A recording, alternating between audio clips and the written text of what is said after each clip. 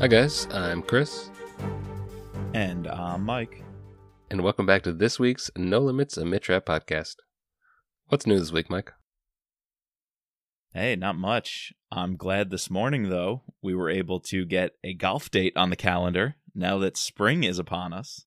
Spring has sprung, baby. We're ready to go, ready to golf. Yes. Got a little wedding to go to. We'll both be there. Gonna take the golf clubs.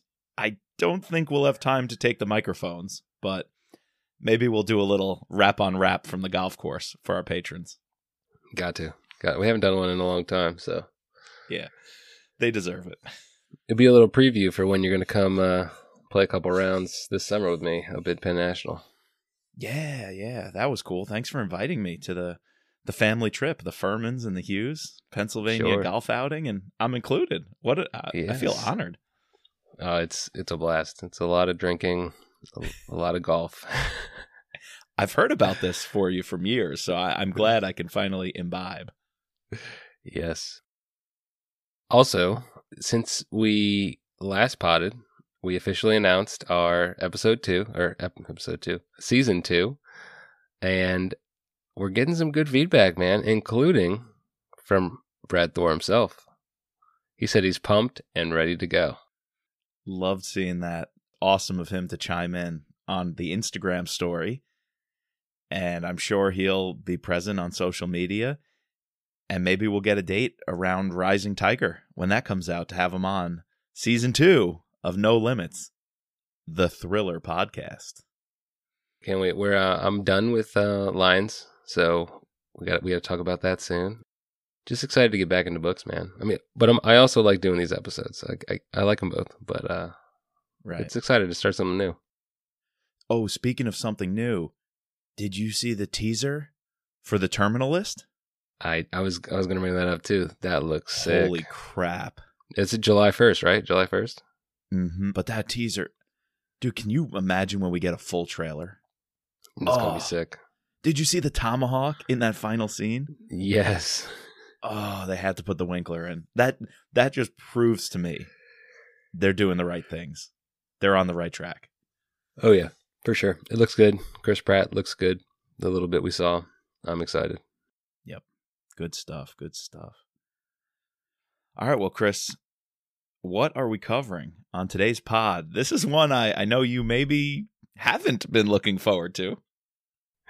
So, we're wrapping up our season 1 here, and we thought it would be only fitting to revisit the very first topic we talked about, and that is term limits. And it's kind of been a running joke of mine. I'm not going to come down, spoiler alert. It's all been a little bit of a bit, me saying that Term Limits is not a good book, just to get a rise, pretty much just get a rise out of you pulling your chain. You enjoy that, but it's easy to do. It's very easy. But I thought it would be interesting considering, how much we've morphed from the very beginning. We've now completed all of the Mitrap books. And let's go back to Vince's first book, which, again, doesn't have Mitrap in it. And not only reflect on how we've grown as a pod, but reflect how this book has grown on us maybe now that we have, a bunch more information and, the way we analyze these things. We're not going to do we're not going to go beat by beat like we did the first time around, but we want to hit a few things and just discuss it again with some new light. Yeah, and who knows if we get some good feedback, if you guys like this idea, maybe this will be the first in a rewind series. We can go back, rewind the tape, and revisit some of the old school Vince Flynn books. The feed when we're in season 2. Stay subscribed. We'll be occasionally adding to this feed when new books come out. Maybe, Chris, down the road, we pick another one to rewind back to and cover a second time. I just don't want to go back and rewind Executive Power. That's probably my least favorite book. Let's do Pursuit of Honor next. Or that one. I'd like to go back and reread Extreme Measures after our last week's talk about Mike Nash. That all the Nash talk really got me hyped for those books. You could just read Nash's parts, through those books. Listening to our chat about that again, I was like, man, I really want to reread this one. So that's a good idea. That might come down the road. But something else we both did was went back and listened to our Term Limits episodes. And besides a terrible audio quality, yeah, I was going to say that. We were brand new to the podcast game. I was listening and I recalled a lot of the points that we made, agreed with most of them, disagreed with some of them. Things definitely evolved. So this is going to be a good experiment. But something that also came up when I re-listened was we had shouted out our first Twitter follower ever. Let's give a shout out again because Stan R. Mitchell is still with us on social media. You can find Stan at Stan R. Mitchell. He is a Marine and an author. I was able to pick up one of his books, Hill 406, about 2 Marines and this Marine infantry unit in Afghanistan. It was pretty awesome. Definitely made me want to pick up more of his books. So, Stan, we appreciate you. Our first Twitter follower. You got a shout out 100 episodes ago. Thanks for being with us. You know, this brings me to a point I want to say we should do an NFT of his like first follow or something like that, or we should do an NFT. We should do an NFT of like our favorite Mid-Trap cover or Vince Flynn covers and see who would buy those. Dude, I'm pretty deep in the crypto space, so don't get me started on NFTs. Although I'm down right now, I really need this to run back up again. I need to own an NFT of something, So. Oh, dude, I got plenty. I'll hook you up. Nice. All right, now, you know what else happened close to 100 episodes ago, and something that I've continued to do on the podcast to this day, and that is to share my thoughts on each and every book in the form of a limerick. Was this my first limerick? It might have been. It might have been. It's either that or then you did one and then you went back and had to make this one. I forget. Maybe. I don't think we had limericks ready by episode 2, 3, 4. No, it was something that like happened organically like a couple episodes down the road. I think when I did it for either Transfer of Power or Third Option, you're right. I had to go back and write this one. So I thought I'd give you a throwback. The Term Limits limerick. A blonde-haired assassin we now love knew which politicians to get rid of. As fat cats in DC play, Coleman makes sure that they pay an adventure previously undreamed of. The first book he self-published, companies considered it rubbish. Rejected for years, he didn't shed any tears. A thriller universe Flynn would establish. Pretty good for your first one. You've gotten better. You've grown as a poet. They have evolved. That's correct. Yeah. All established with rubbish, like that's stretching it there, but I'll allow it. I break the rules. My rhyming doesn't always work out. I'm going to call it free verse limericks. There you go. Yeah. So, Mike, do you want to share with the listeners another little tidbit that we sort of had talked about maybe doing this as an episode, but I don't know. After trying to listen to one of these, I was like, no, we can't do this. Maybe enlighten the listeners on what you did to prepare for this pod. I guess an apologies in order, or a mea culpa. I listened to the abridged version. I did it, folks. I did. I call me a hypocrite. Well, tell them why you had to do it. You're like... Maybe this is what they were intended for, and if so, I could be a little more understanding of why these things are published. I went back. I said Term Limits. I read it a bunch. I loved it, but I don't have time for a 14-hour audiobook right now. Because it's a long book, right? It's a pretty big book, right? Even on double speed, I was like, I'm not going to have time to get ready. And then I clicked and found a 4-hour audiobook. And I got to admit it was kind of appealing to me to be able to listen to a book in 2 hours on double speed in 2 hours. Right. So I think if that's the purpose for you to go back and revisit a book you've already read multiple times, I might get behind this. However, sorry, I'm going to stop you there. One of the best parts about rereading a book is rereading everything and like picking up on little nuances. Sorry, continue. No, that's it, dude. Was it fine to help jog my memory on the gist? Sure. Sure. Did I really fall back in love with the characters? Not really. Skip maybe came up once or twice. Half of the cool shit he did was not there. Stansfield pops up out of the blue eventually because he plays a big role in the ending of the story. So if you didn't know the characters and how they were established in the universe, it could just seem like they're popping up out of nowhere to serve a plot device, and you very quickly get lost because you're just getting names thrown at you. But at the same time, it was nice that I was able to recap almost the whole book. Key important stuff was not there. And if anybody ever thought it was okay to tell a friend to get into Vince Flynn and they listen to an unabridged or an abridged version, huge disservice, huge no-no, big mistake. But it kind of jogged my memory. So I don't know. I don't like them, but it served a purpose. The only reason I could see why these things exist, and again, I understand why like abridged versions of, I don't know, like, you know, audiobooks on like self-help or like, not self-help, but like, I don't know, like Guns, Germs, and Steel. If you wanted to listen to like an abridged version of that where makes sense. The author probably takes everything, I like that book, by the way, you know, takes his core theses and then cuts it up into smaller chunks. Like, I get that. But a thriller novel that is not that long, the only reason I can think is like people who only listen to audiobooks and are just intimidated by 10 to 16 hour like reads. They right. just want something quick. That's the only reason I can see. And I guess it serves like some niche audience. I'm really intrigued. I want to talk to David, you know, if he knows like how many abridged versions sell, you know, if he could just give me that number. Is it obviously they keep making these things for every single book. So do they for every book? Well, for every single Vince Flynn book there is. Really? Okay. And Brad Thor ones, because half the time on Overdrive before we had Scribed, which they don't sponsor a podcast, but I do like Scribed. You know, every now and then I randomly the library would only have abridged, and I'd be like, "What the hell?" Really?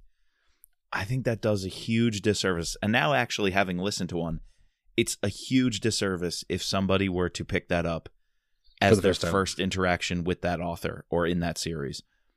I don't like it. I really don't like it. All right. I mean, not to put you on the spot, but can you say what are like the top 2 or 3 major things that were just missing, cut out? In terms of specific scenes, the killing of Turnquist, which was that house where McMahon does the investigation and you see how good Skip is, right, was just totally gone. I will say they kept almost the whole helicopter scene, and that was like really well done. Oh, the biggest one, dude, Speaker Bassett. Do you remember the assassination where they went into like the from ducks? CNN? Yeah. Like he's coming out like of a press conference, right? Not a press conference, but like an interview. Right, and they set up in this building by sneaking through the metro and going through the ductwork to get up in this building, take the shot, put out the smoke or fire alarm, and then exit the building with the crowd. All gone. 100% gone. The speaker didn't even get assassinated. Oh, man. Wow. That's just like cutting the plot. Well, they did all the other assassinations. So Fitzgerald, the opening one, where they drug the dog, all that stuff. Okay. They did Olsen's limousine getting blown up, which was actually the inside job by Stu Garrett and Mike Nance. Right. Because they had to. Because blowing up Olsen, who was O'Rourke's friend and mentor, almost like an uncle to him, that gets Mike to be more sympathetic to Scott and the assassin. So they kept things like that worked for the plot, but I can't believe they saw the Speaker Bassett scene where Jack Warch, remember, that's when Jack Warch is on the ground, and that's when you see the speaker ignoring the protection detail and saying, like, no, I'm going anyway. Right. So that was gone.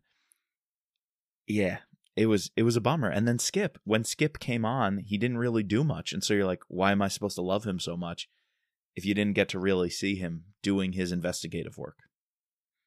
Yeah, because honestly, probably Term Limits is is where he shines the most. Like he's Exactly. brought up and is a player, but like you could tell that Vince loved this character. And I think that's one of the things that has aged the best. If we want to segue into our next sort of, bit here. But yeah, Skip is, we already talked about Skip, but Term Limits is his best book. You really like sort of, this book is interesting how it's like split up into multiple like mini books almost, because Vince decides to focus on the FBI and, Skip's dynamic and his dynamic with his boss. Then you have the whole assassin like plot, and then like you begin to see Vince's like intrigue with Irene and Stansfield, and like how he sets them up to be like these major power players in the game, in the system. And then you have like the politicians, the thing that Vince likes the best. And then I feel like Michael O'Rourke is almost like him. Like do you get that? Like on re-listening to this, I almost feel like he placed himself as that character, like that is him. Yeah. Michael O'Rourke, such a great character. And I want to put, he was a Marine, so also something we know Vince had an affinity for. Right. Getting into politics? Who knows if Vince ever thought you can actually change the system by getting into it and trying to work it from the inside. I think that was maybe an avenue, creating Michael O'Rourke to play with the idea of the good guys on the Capitol Hill. Even though he doesn't want to keep the job, he's about term limits. Not for him. He's going to leave. But he at least tried to make a difference. Or maybe Senator Olson, someone who did have a good head on their shoulders, were for the working class, the middle class, and wanted to fight for them on the Hill. So yeah, I see that. But I'm going to say it ages well in that he was a great invention. I don't think it ages well the fact that he disappears. Yeah, that's one of my ages the worst, is the fact that he comes back. What is he? Is he in Consent to Kill? A little bit, or he's in one of them. One. Yeah, and it's almost like just an homage to like, all right, my readers who read Term Limits, I'm going to bring them back for you, but that's about it, right? I felt like he could have been a interesting character for Rapp to sort of play off of, especially he's going to be on the Hill. He's only going to be on the Hill for a little bit, but that character could have gone on to be different things, So, yeah. Especially like this deep connection with Scott that he had, and the fact that Scott was the one. So, yeah, you can see that Vince is sort of laying out this world, right? World building. I would love to have also asked him if he already knew he had the idea to do Transfer Power and like had Mitch's backstory before he like came up with this, or like he's making all this and then while he's doing this he realizes, oh, this is where I want to go. You see these little like threads that he places, and obviously he wants to pull and go run with them. Stan and Irene being one of the main players, but yeah, Michael, he just like sort of just leaves it out there. It's never pulled on again. Kind of disappointing. Yeah. Can you imagine if Mitch and Irene had an ally on the Hill that wasn't just somebody they turned? Like eventually they turn Lonsdale. And there's a couple other people, right? That they Ferris, they blackmail Ferris into like Ferris. doing, Right. Most of them they just blackmail. Yeah. Exactly. Can you imagine if they had a friend on a deeper level of like, you can trust him as much as you would a Scott or a Maslick, and he's on the Hill, your eyes and ears, that would have been really cool. And imagine he eventually gets put on like, I don't know, the Senate Intelligence Committee or something. Like, sure, somebody convinces him to work in the government, put up with the bullshit, but kind of be that force for good. It would bring a little balance to the committee hearings to have someone with integrity in those committee hearing meetings, instead of it being so black and white. Mitch and CIA good, politicians corrupt and bad. There could have been this middle ground, because I think that's the hero we also want. Sure. Yes, we need the heroes who are larger than life, special SEAL, commando, CIA, assassin people. But something that would make the thrillers, I think, more digestible and identifiable to people is a hero which could really exist. Someone who goes to Congress for the right reasons, says and does the right things, and keeps winning because of that. I think it could have worked great. And I think that's probably why a lot of people really like Irene and Stansfield, because those are the kind of people. I mean, yes, there probably are people that are like Mitch Rapp, but I know there are definitely people that are like Irene, like that. True. Maybe they're not directly the director of the CIA, but they work at the CIA. They're, that kind of people. Yeah. Do you think like not Coleman? Do you think O'Rourke could have ever been president? That would have been interesting. Does he seem the kind of guy that would run for president? But that's the thing. He does not. He even says, "Fuck this, I'm out of Washington." But aren't those the people we all want to see make it in Washington? In Washington, Okay, let's say Michael O'Rourke came back 2 or 3 books after this. What or who could have been the one to convince him to run again and try to serve on a committee where he'll actually be listened to, or try to get a leadership position on the Hill where he can actually influence legislation without having to play partisan politics? Like, that could have theoretically happened. It could have been a Stansfield pushing him in that direction. In his dying days, he not only wanted to unleash Mitch and Irene on the world, but Stansfield also wanted to have an effect on the legislative landscape. That would have been kind of a unique dimension. Right. Yeah.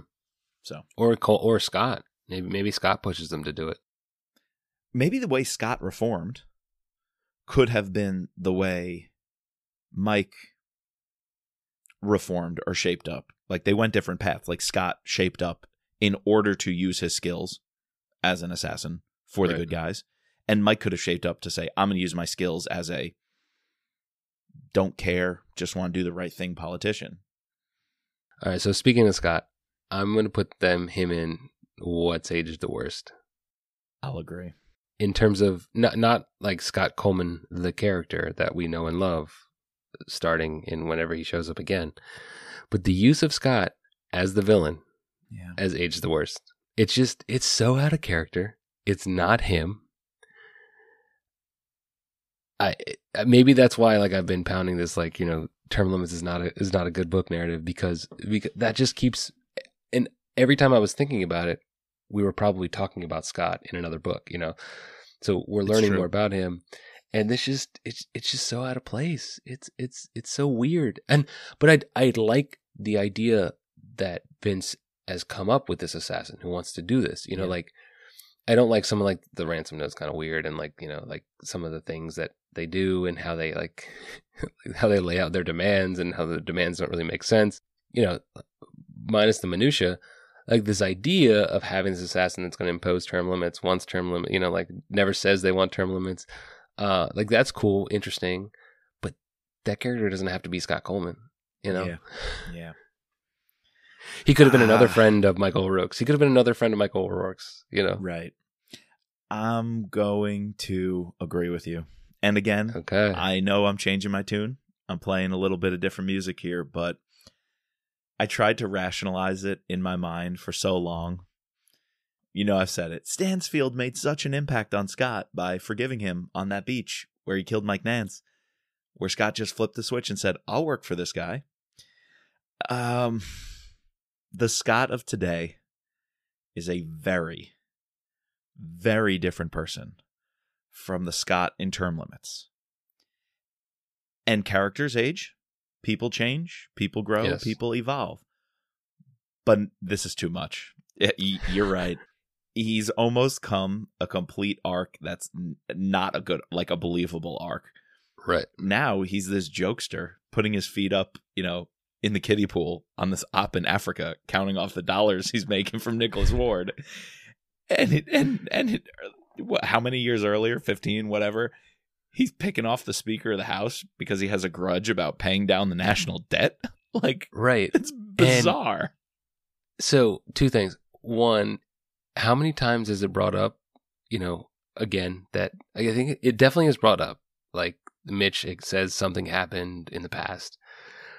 But after that, it's just dropped, never mentioned again that Scott should be in jail. Second, do you think, because it seems that, and we mentioned this a couple episodes ago, Kyle has latched on to Scott as a character that he likes, as opposed to Mike Nash is a character that maybe he didn't like or, didn't connect with, so he sort of wrote him out of his books. Has the way Kyle writes Scott, has that sort of adapted how we think about him? Or did you also see Vince sort of changing him over time? It's really interesting. I'd have to go back and dig a bit deeper into the late Vince Scott. Like, I can't really remember all that much about Scott in, I guess, The Last Man, though. I can remember because they were there together on that op with Louis Gould. Right. So, and Scott was kind of funny, I think, at some points in that scene. He was on the roof, I think, with Louis. I think there were some comedic moments there. So maybe Kyle just picked up that Vince also purposefully molded and shifted Scott and made him this humorous kind of sidekick character, but who can also slit your throat when you're not looking.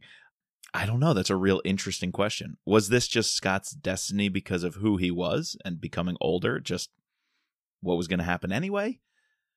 That's a good question. Although, however you read into that, you go back to Term Limits and it's just downright strange. It is. It's hard to we can say a bunch of things to rationalize it, but it's just downright strange. Like, no ifs, ands, or buts about it. It's just weird. It is.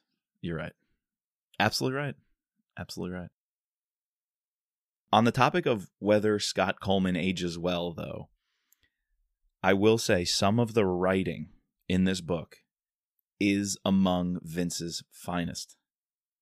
I might say this passage, which is crazy to think was the first chapter, the second or third page Vince ever wrote, just might hold up as one of my all-time favorite Vince passages. Interesting. Tell me if you agree with that. Listen to this. He had lost track of the number of people he had killed in the service of his country. He had not intentionally blocked the tally from his mind. It was just something he had never bothered to calculate. Whatever the number was, he held no regrets for the men he had killed. They were honorless, evil psychopaths, killers of innocent civilians. The solitary figure sitting in front of the fire was an assassin of assassins, an exporter of death, trained and funded by the U.S. government. His short blonde hair glowed as he stared deeper and deeper into the flames. The crisp fire eventually turning into a hypnotic blur. Tomorrow, he would kill for the first time on American soil. The times, places, and targets had all been chosen. In less than 24 hours, the course of American politics would be changed forever. That's one of Vince's finest. That's powerful. No, you're right.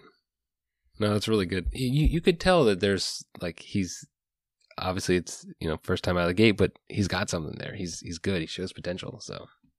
Oh, yeah. Assassin of assassins?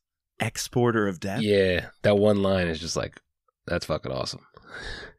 Those, like, what was that, 6 words might be some of his best words in the whole series, and it's on, like, page 2 of his debut book. Right. Yeah. I love that. Even, let's leave Scott out. Let's say this is just some other random character who we don't have as much emotional attachment to now. Right. Let's say it's a random character who writes this ransom letter and makes these demands and these phone calls saying, I'll kill more people if you don't. One of the things was ridiculous. One was a 2% tax. You raise taxes to pay down the national debt. None of that makes any sense. And there were a couple of other demands. What else does he say in this letter? Oh, and then Michael O'Rourke's push for the rural electrification project. Okay, I mean, I don't know. Like, does that have any bearing on anything at all? Like, it seems to be a big, huge sticking point of, I guess it's a symbol of pork. Yeah. And he wants to trim the fat and cut the pork. So that one's more a symbolic ask. But the ask of the assassins is just, it is the worst ransom letter I've ever seen. Well, I just think that, like, Vince maybe went into way too many specifics on, like, saying what Michael, or like a super specific niche thing that he wouldn't vote a bill on, like, and then having these ransom letters, the demands be very highly specific, it's probably like just, early writing, that's just a thing that down the road you wouldn't be as specific. You would be a little bit more, vague or, a little more creative. And I don't know. You could definitely, we talked about this when we first did the pod. Like you could tell it's his first book, there's some learning curve. That's true. And I think the other thing there that maybe rubbed me the wrong way about how Washington worked was that ransom note all of a sudden led to congressmen and senators immediately questioning, maybe we should meet some of the demands of the assassins. Or maybe the assassin is making a good point here. I don't understand how one seemingly uneducated and semi-illiterate ransom letter all of a sudden gets half the Congress to want to have a debate over whether they should actually legislate right. and put those changes into action. Right. They weren't afraid of being assassinated because, as scary as it might be, they're not going to just change their politics and vote differently on a budget bill because of a couple people being assassinated. They might be scared, but it's not honestly going to change how they vote in Congress. Yet all of a sudden, you got half of Washington asking, maybe we should back off the president's budget bill and not vote because the assassin's asking for something reasonable. I felt like I was being duped the way Washington was adjusting to this ransom letter. It's just unrealistic in terms of how it would actually go down. So, man, we got to stop talking because I keep wanting to lower my rating the more we go. So we need something good here, and it's almost the perfect time to bring this up. You know what is amazing about this book? End lasts and ages and is thankfully brought back later on. Stu Garrett and his bullshit. I love when he comes back. Brilliant. And then he dies again, or dies like for real this time. Like what book is that? With Agent Rivera. He's killed in Protect and Defend in the beginning, but he's playing the fool in Act of Treason. Right. Yes. How much does it speak to that he's an amazing character that after however many thrillers I have read, Stu Garrett is still probably, he might be number one on just people in thrillers that you love to hate, that you just want to bash and knock their lights out. He's still number one in every thriller book I've ever read. He's just a pest. And I think that speaks to how he was written right off the bat from Vince's, first book. He's a slime ball. He's a sleazeball. He's a backstabber. He has no spine. Like, he's everything. He's also interesting, and and you could believe it, right? And that's the thing. It. It's hyper realistic. So like you could see someone on the Hill being, or in Washington being this guy. So I think that's why it's even more creepy and more you want to read it. I would read a story just about Stu Garrett. Right, and he's misogynistic, and you could see how real those conversations must be. Right. They leave out Anne Moncour, the press secretary, and he berates her, belittles her. Almost everything he does, you're like, it's hyper realistic. That's it. Yeah. For being the worst, he's one of the best things about the book. I know. One of the other things that's aged the best, is just all the good guys like in this book that continue to show up, throughout their novels. Like we see Irene for the first time, freaking Thomas Stansfield on the beach. Like even though that scene is like freaking crazy, like it's still badass, and obviously we already talked about Skip. Just the fact that we get them again. Isn't also this book where we find out that Stansfield has, this file of all, it just sets him up as like being this looming presence over Washington, and it really shows how powerful he is. And then the legacy he's going to then leave for Kennedy to inherit, and how looming and powerful she will be. And the reason why she's still in office, like today, in the current books. So, and you can contrast that with Arthur Higgins, who Stansfield took his job, right? And Arthur had a grudge because he thought Stansfield, pushed him out as he was rising up the ranks. But it just goes to show that Stansfield one-upped him. He deserved to be pushed out. He was doing shady black ops stuff, which is the same stuff Stansfield would later do, but in a way that is grounded in necessity and not grounded in like narcissism. You know, Arthur Higgins was greenlighting some of these things because, you know, he loved it. He probably got off on it, and he loved the shady, sneaky world of Mike Nance. He's got the, you know, the guy from DOD, you know, in his pocket, and he loved that stuff. Where Stansfield, he just loves America and wants to protect it. So he's doing some of the same shady stuff as Arthur Higgins, but in a way we can all get behind. Right. Right. Anything else? Age the worst, age the best? Yeah. Let's just talk action. I think for a first-time thriller writer, the helicopter scene is awesome, meticulous. I think we went like 20, 25 minutes on the pod on that scene. Yeah, that's an awesome scene. Oh man, between the geography of it and all the locations of DC, even these very niche ones that were done perfectly, the operational side of it, of just how well Seamus and Scott had this planned out, putting transponders, you know, in a media van so that the media can't turn off the feed and that they see which chopper the president's on. The tech specs, Vince definitely was leaning into some Tom Clancy, you know, kind of expertise here. You could tell Vince really wanted to get the details and the specs right on the choppers. Perfectly done scene. Yeah, loved it. What other action is there, though? Now that I come to think of it, the abridged version didn't give us much action. Oh, the hit on Arthur Higgins' house. Right. That's a Hackett big one. and Strobel, you know, they do some canvassing and take him down and then capture Mike Nance. Isn't there like a boat scene too where like they have to get away from the house? Like Scott has to, and then they have to like sink the boat, right? Yep.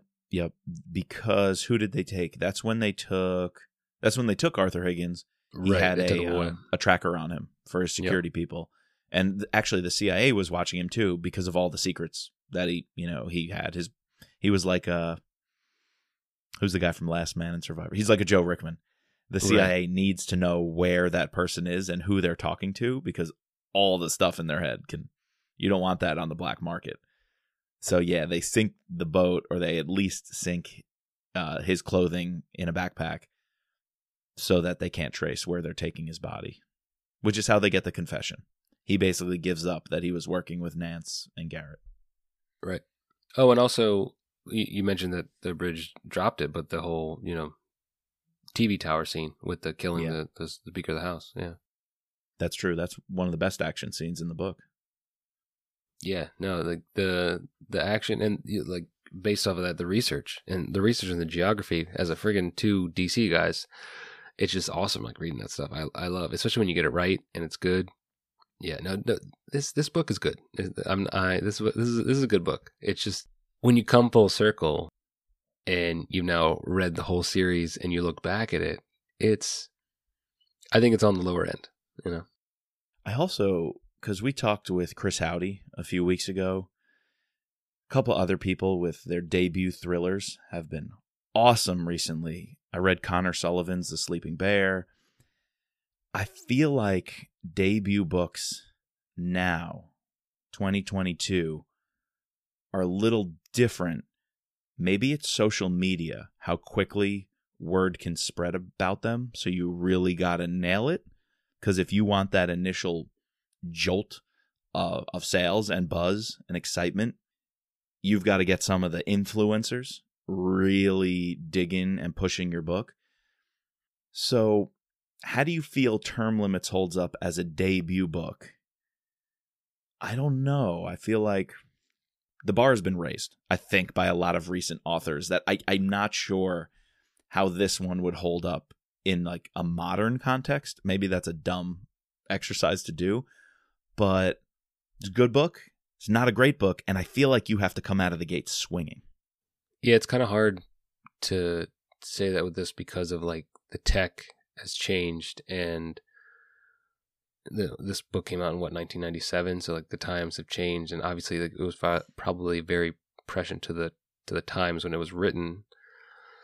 But I will argue that if you want to think of Transfer of Power as a debut book, that one stands the test of time as a Much debut stronger. book.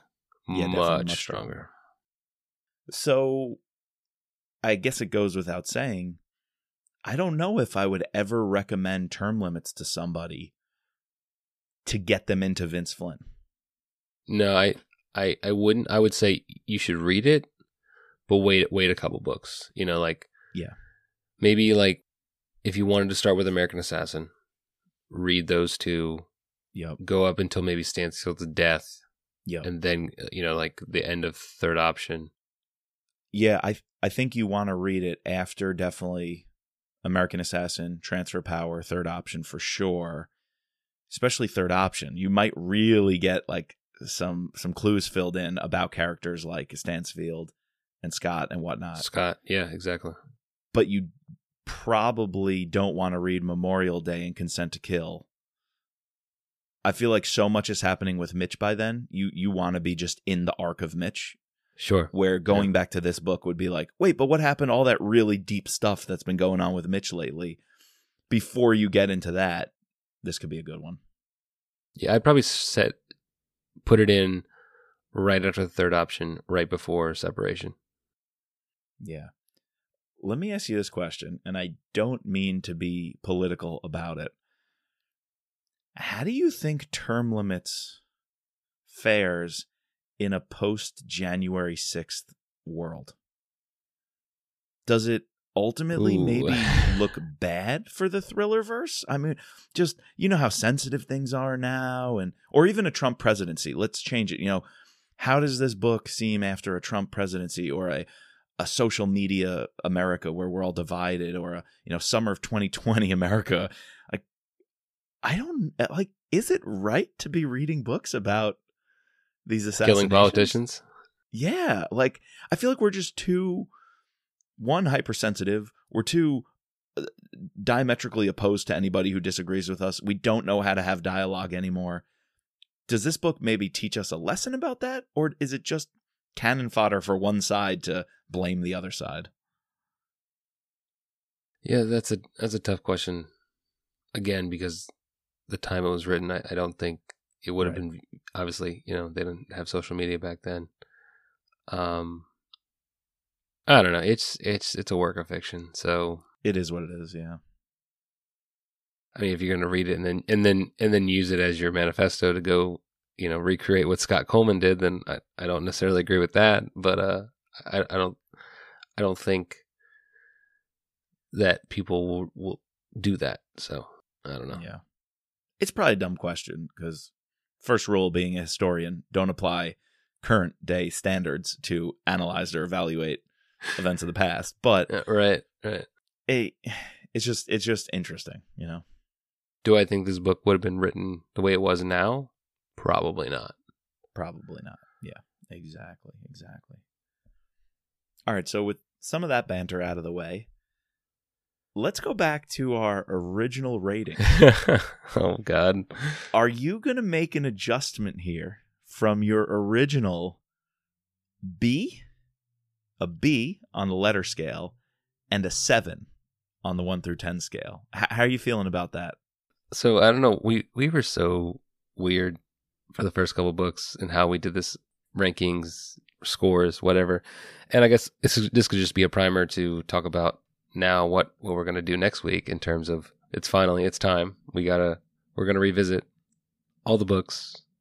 Well, not revisit them, but we're going to re-rank all the books, give you our final rankings next week in what will be our last pod for the moment until we get another book. But yeah, just looking at all of our scores, we were really harsh. A B and a 7 don't make sense together. That a 7 should be a C. A C minus, I guess. So I'm not going to change the B. I think it's a B book. Mm-hmm. I will change the 7, and I think it's an 80. It's a solid, B minus, so 82. Yeah, right on that fringe. Yeah. You also gave it a B plus and gave it a 75. So like that again doesn't make sense. It doesn't make sense. And just we got to shout out Daryl, one of our patrons. Daryl has been helping us out, putting some thought into our new rating system because we need a revised rating system for season 2. Season 2 is going to have like actual, like, we don't want to get like too, critical about it, but it will have like parameters. Like it'll be on a 5-point scale or like some sort of point scale. We haven't like said that yet. Yeah. And like the books can earn points by hitting certain marks, and like the cover will be a point, like or have a part of whatever. That. Exactly. A part of that. Yes. We'll have more specific rubric and criteria. A rubric. Yes. Instead of you and I just winging it. So what we're saying is we will try to act like real podcasters and actual people who are good at this. So we'll shape up for you. We'll shape up. So thank you, Daryl. Daryl's definitely thrown us some ideas for season 2 on how to do that better. All right, so B+, I'm keeping that. An A-, just I don't think it's that book. The 7.5 seems a little low. I'm going to bump that, though, to...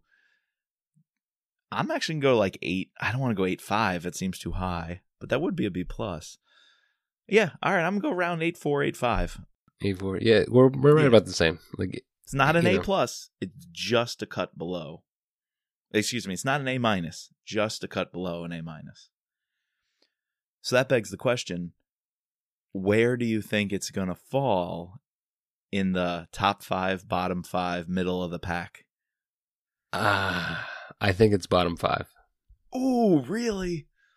Or it's like just cracked the bottom 5, just outside the bottom 5. It's hard. There's so many good books, man. It's true. It's true. Yeah, at some point you gotta put them at the bottom. It's clearly middle of the pack for me, but I have zero interest in putting it bottom 5. It's not top 5. It's not bottom 5. It might come down to some individual battles, a lot of back and forth, but I can't wait for next week. It's gonna be so fun. I think it might get a top 10 spot. Wow, see that's big. I think it might. That's big. Okay. I really do. I've given lower than a B+ a couple of times, so but not that many times. See, that's the thing, That's true. All right, I think it's a serious contender for top 10. It's really going to be giving a few a run for their money to try to crack that top 10, but I'm not settled on it yet. So, well, I haven't officially looked at all of the books and thought about it again, so it may be a little bit higher, but right now it's trending below middle of the pack. No, you're right though, because off the top of my head, you're right. I'm struggling to find what's lower than Pursuit of Honor, right? So Executive Power, Total Power. I'm like, I don't know what else I'm going to put in the bottom 5. See, that's the problem. Darn, crap. Maybe Executive Separation of Power. No, I like Separation of Power. This is hard. Ooh, man. We got a lot of work to do. For next week. Maybe Order to Kill might. But then the Scott scene, the Grisha Scott scene is so damn good. Oh. This is Red War. Hard. Red War. All right, Red War, I'll say maybe is flirting with like spot 15. Yeah. 16, 17. Yeah, that's true. Sorry, guys. All right. All right, so we got some work to do for next week, but that's going to be a fun episode. I'm excited. It's kind of bittersweet to say that might be, for the time being, our last Mitch Rap Pod episode. It is what it is. Lions of Lucerne is calling. Like you said, you finished it. I finished it. Polish up my notes. Pull out some quotes. Jot down a limerick. And guys, sometime in the first week or 2 of April, get ready on your favorite podcast player. Search for Season 2, the Scott Harvath Podcast. We'll be dropping that over the next couple of weeks. Can't wait, Mike. All right, so we need to thank our patrons, our special operator, Sherry F., our special agents, Daryl, Kevin, George, Matt, Dawn, Dennis, Peggy, Catherine, Ray, Bridget, Jeff, and Mark. Please subscribe, rate, and review using your favorite podcasting platform. Find us at thethrillerpod.com or on Twitter and Instagram at MitchRapPod. And as always, just let Mitch be Mitch.